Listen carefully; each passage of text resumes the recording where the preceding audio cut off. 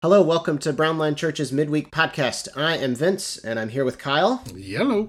And today we are continuing our discussion from Sunday on decentralizing the God of the powerful in order to do what we've been trying to do over the last month and for next month here at the church, centralizing voices that have not usually been centralized about what God is about, what faith is about, what Jesus is about. We have to remove what has taken up too much space in the center. And so, Kyle, you were graciously self-disclosing about a little bit of what that story's been like for you. And I wanted to jump in on something that stood out to me from what we talked about. Mm-hmm. And also, it kind of connects with something that we talked about a couple of weeks ago with Linda. And that is the difference between sin theologies and liberation theologies. A lot of what we're talking about is a move away from sin theologies and a move toward liberation theologies. So I just wanted to talk a little bit about the difference between those two. When I frame what you were talking about on Sunday that way, what jumps out to you? It's about how we understand what the Bible's talking about when it refers to sin. You know, when we say a sin theology in that context, I think what we're really saying is a guilt innocence focus on individual transgression. Am I guilty or am I innocent based off of the behavior for which I could be prosecuted for? Am I guilty or innocent in breaking that rule? Am I guilty or innocent in my behavior, in my actions, in my thoughts? And so the role that Jesus plays in that then is kind of the one who takes on our individual punishments. So, I should be, in the context of the cross, I should be punished violently for my dishonesty. I should be punished violently for whatever of my kind of code of conduct I have been found guilty of. And Jesus stands in front of that guilt, receives it, takes the punishment that's rightfully mine, and then I'm made innocent, and then I get pathways to heaven. That's how we understand sin in that context. On the other hand, liberation is talking about sin is anything and everything that keeps human flourishing and human freedom in oppression. So that can be individual. It can be a sense of my dishonesty and my kind of manipulation is a sin, but it's not just because I am guilty under the understanding of my contract with God. It's because that action keeps me in bondage, keeps me in oppression of what lying and dishonesty does, but even more so perpetuates a society where oppression and persecution gets to flourish. And so, whereas we would say under the guilt-innocent sin paradigm, what Jesus is offering is making me innocent, in a liberation focus of sin, what Jesus is offering is freedom from internal or social oppression. An interesting part of liberation theologies that I don't think is included in sin theologies is how, depending on where you live in the society pecking order, freedom might look different for you. For those on the bottom of society, freedom is literally because you've been oppressed and you are being liberated. But then for those who are who are on the top of the pecking order, who benefit from privilege or from power, there is another kind of freedom offered.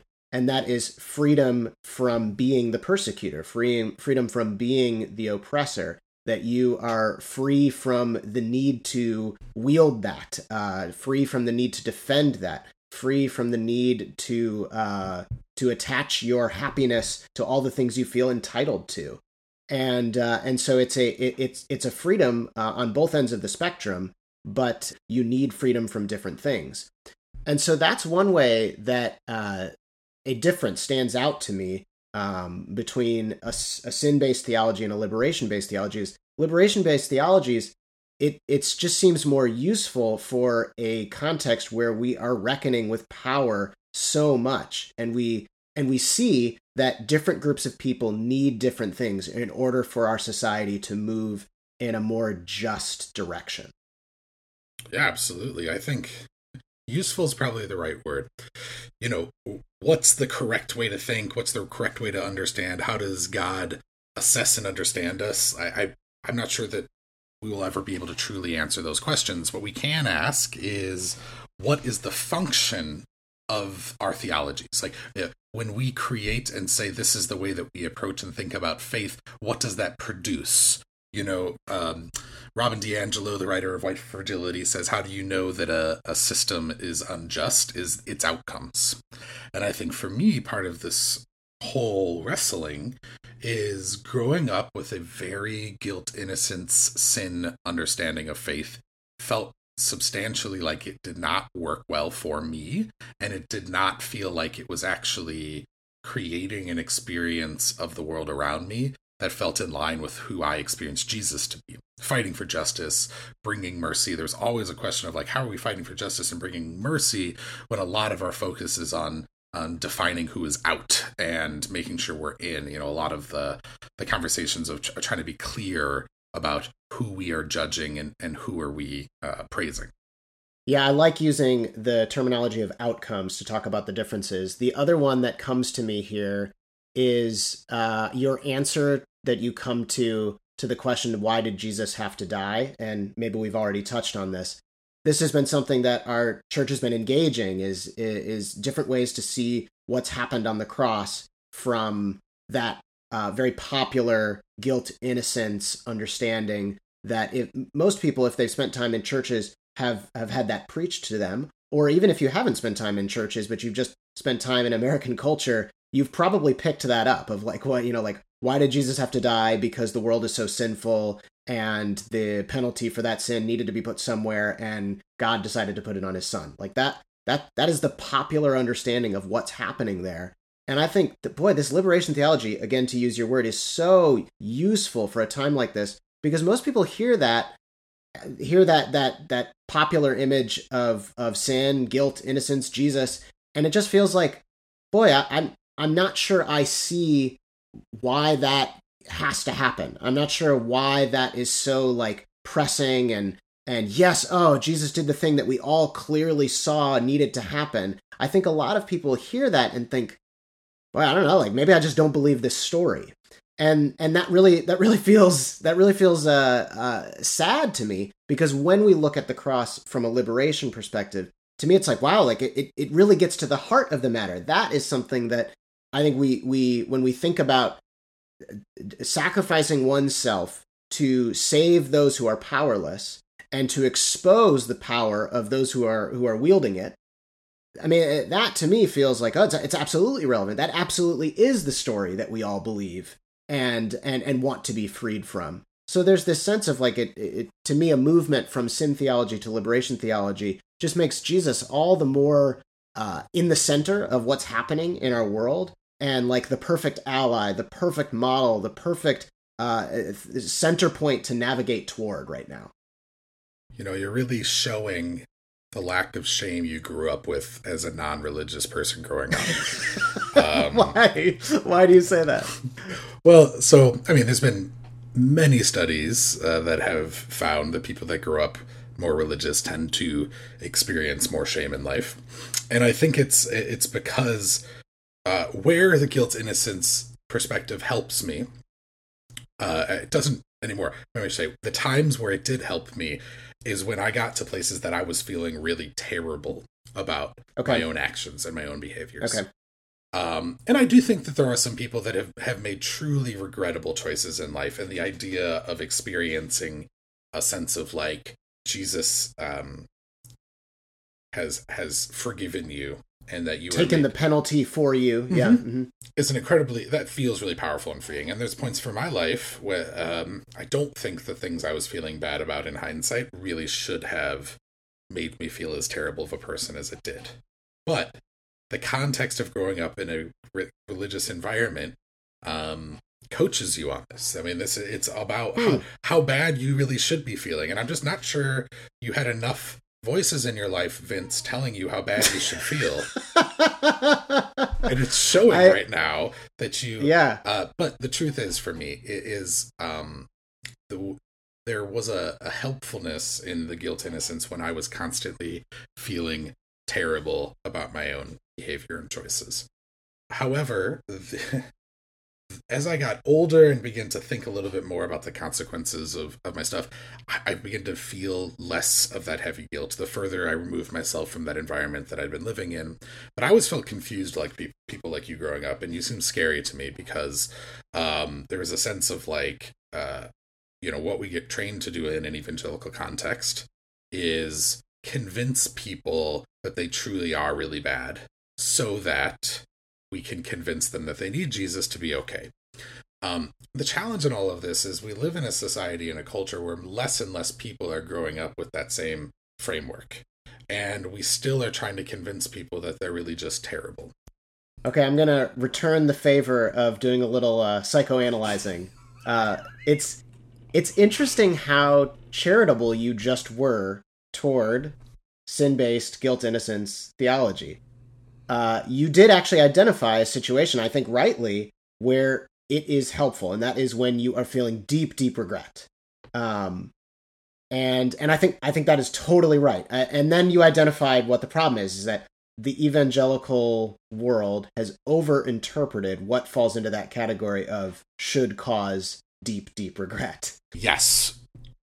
If you are feeling deep regret, it is absolutely helpful. However, if we are creating thousands, millions of people to experience deeper regret over things that just the stakes of it shouldn't be lifelong shame, maybe we got to ask, what is the function of that? And to me, there's some pretty clear political function, which is power maintenance.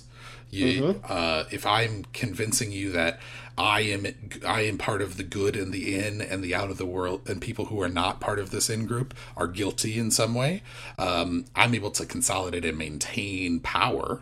And I don't think it's always that explicit. I do think it's that explicit in some people. I think Trump, maybe in one area that he could be called intelligent, has realized that this is a way to consolidate power.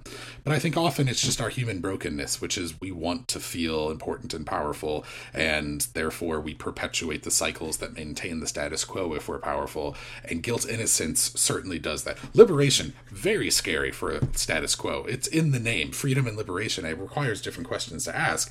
I'm not sure I want to go down there. And I think my anxiety about, my generous assessment of guilt innocence probably is still tied to like the part of my brokenness as a human being that, wants to remain in the fold of it's probably the powerful person within me that struggles to let go. I still want to have that status a little bit, and so if I maintain some nuance about it, then I get to probably in a broken way feel, still entry into the kind of evangelical world in a way that if I spoke too harshly, I would feel a greater sense of rejection from that than I already do. Well, I wonder if we were to only take the situations that actually it is appropriate to feel this level of regret about.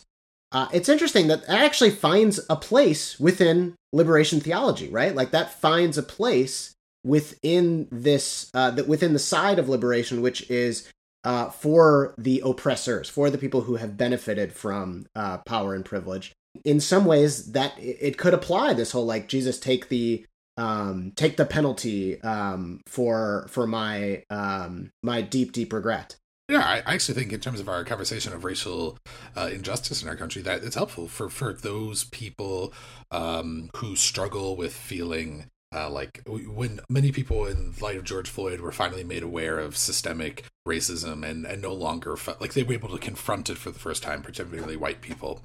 I think there's a sense in that of them maybe reflecting on parts of their own lives where they have perpetuated racism, either explicitly, some people realizing, oh man, when I said that, when I did that, that actually created an inequitable outcome for people of color, or even just, oh, I have so benefited from the status quo that my passivity has perpetuated inequity. There's a sense of like, in that space, what liberation of the cross offers you is a sense of Jesus says, I hear you, I see you, I find forgiveness in you. Now humble yourself and walk forward in finding a better way forward. And there's certainly a case of that. Or there's the other example of people that I know that have experienced some real deep regret and found freedom is people that I know who have committed infidelity. And there's a sense of like, there's this deep, deep, deep regret in that. And a sense of like feeling like they can lay that down and their entire life going forward is not just defined by that. Or people who've been to prison for mistakes that they've made.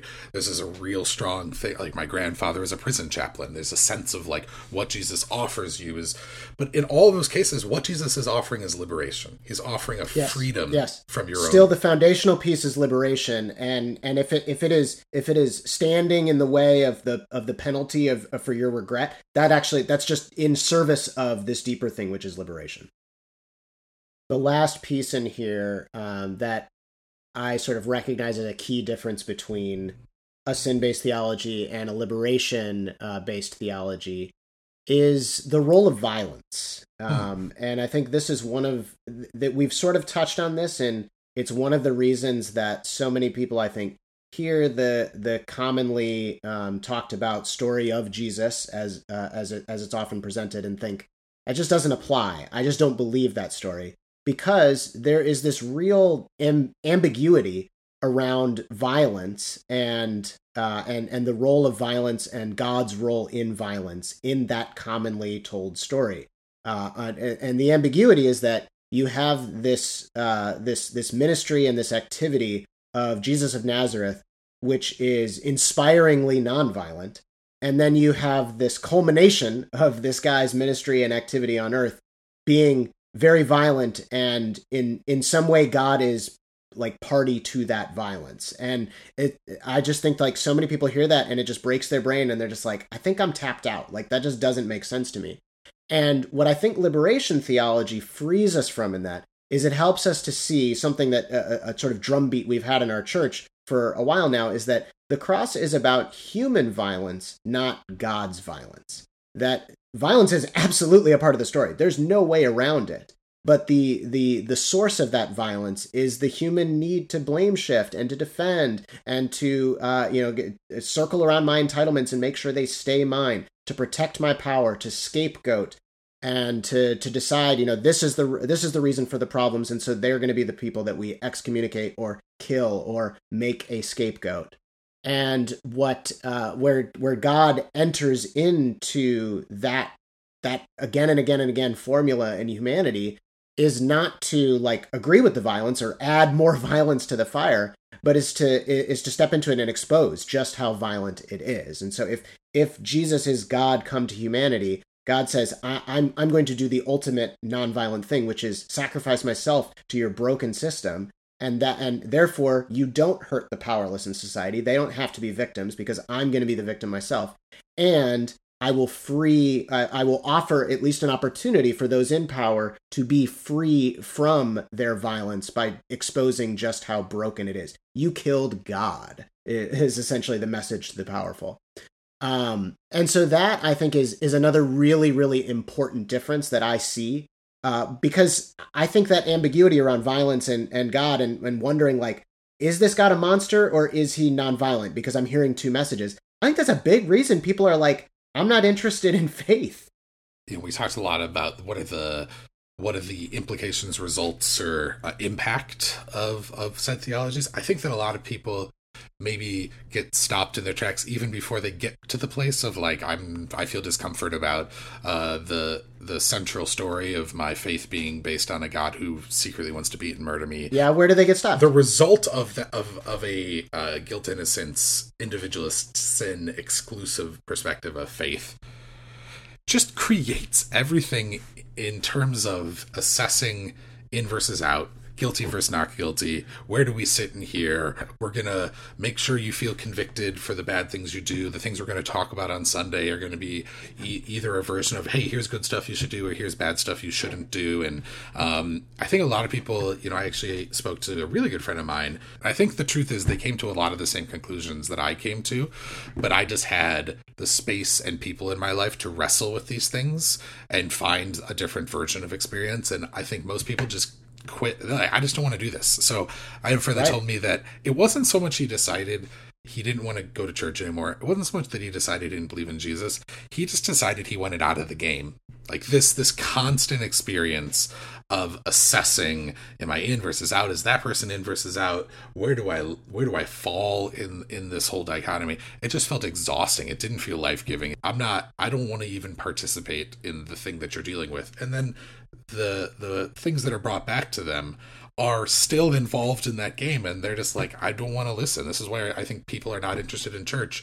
What I hear from people that don't go to church and they go to church, it's not so much that people said things that offended them, it's just they're talking about things they don't care about. You're just not even, you're not addressing the questions I have. You're asking questions that I'm not even asking. And there's just a separation of wanting to stick in the game.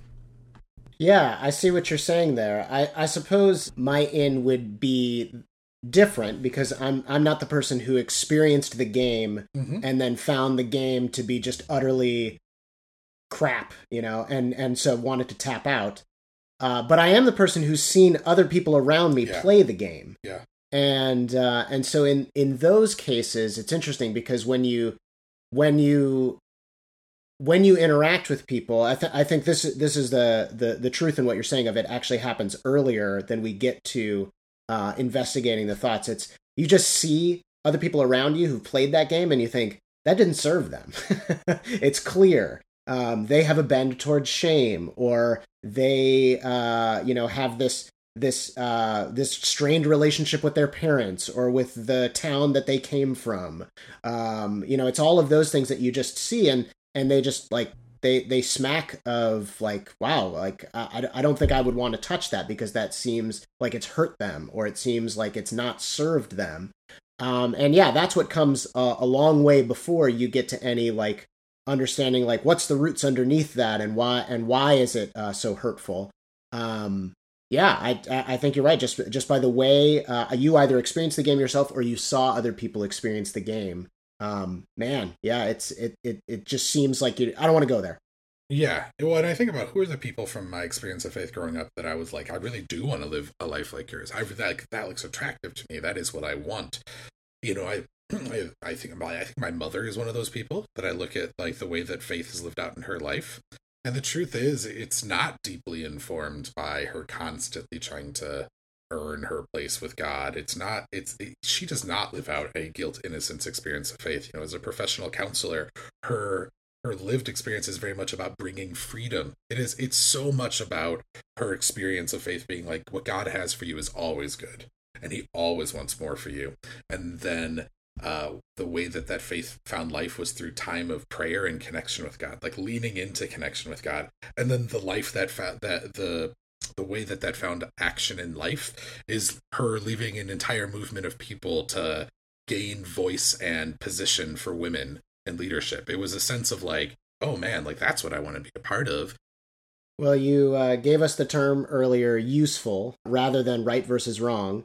And I think that really hits home. I mean, what strikes me about when you're talking about your mom and like a picture of somebody whose faith did inspire more faith in you, we're talking about a lived experience. The way that you make sense of all of that, and the belief structure that you build to support that, to help make sure that your image of God is one who brings freedom, it's all secondary, man. And if it's not serving you, if it's not useful, then like that's what needs to be torn down. And so, yeah, that more power to any sense of understanding that's going to lead us to those transcendent experiences. And that's why I think what we're doing in this series is so important. Because if the only voices that inform the way that we understand faith are the voices of the powerful, the voices of theologians, white male American European theologians, we are very likely going to miss something. We need to experience the freedom of humility. We need to experience a society that is pushing for the freedom of all people. And I think those things are only going to be made possible if we're decentralizing voices of power and actually listening to those who experience a life like Jesus, one that experienced marginalization and oppression. That doesn't mean that you and I, fellow privileged dude, like stay quiet. We just have to make sure that we're using our voice not to centralize our experience. We're using our voice to centralize those voices that would be marginalized. Because we need to be part of what's happening here, and our silence and our passivity isn't going to help, and neither is us centralizing our own experience. Very good. All right, well, that's all we have for this week's Midweek podcast. We want to hear from you. We want you to help us guide our discussions going forward. So tell us what you think, brownlinechurch@gmail.com. And until we're together again, we'll talk soon. Later.